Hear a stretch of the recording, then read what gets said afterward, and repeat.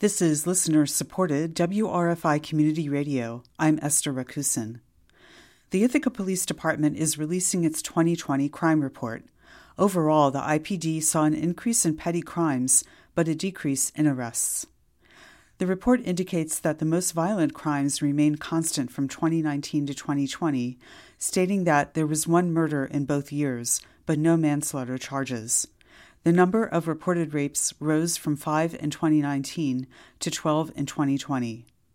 There were more aggravated and simple assaults in 2020 as compared to the previous year, and more reports of shots fired. The IPD report also shows that burglary and larceny reports were up sharply, according to the Ithaca Voice. IPD Chief Dennis Nair stresses that the report shows no police shootings in 2020 and low use of force statistics. He added that these results were due to de-escalation training for IPD officers. Town of Newfield resident Randy Brown announces his intention to run for the Tompkins County Legislature in District 8. Brown has served on the Newfield School Board, and during his tenure, he helped bring iPads and 3D printing as well as Native American art displays to the schools.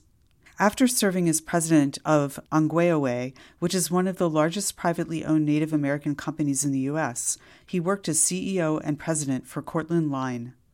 Brown is currently a member of the Town Planning Board and is involved with the Newfield Library. Dozens more New York State lawmakers are calling for Governor Cuomo to resign, following a revelation Wednesday that one of the governor's current staffers stated that Cuomo had groped her.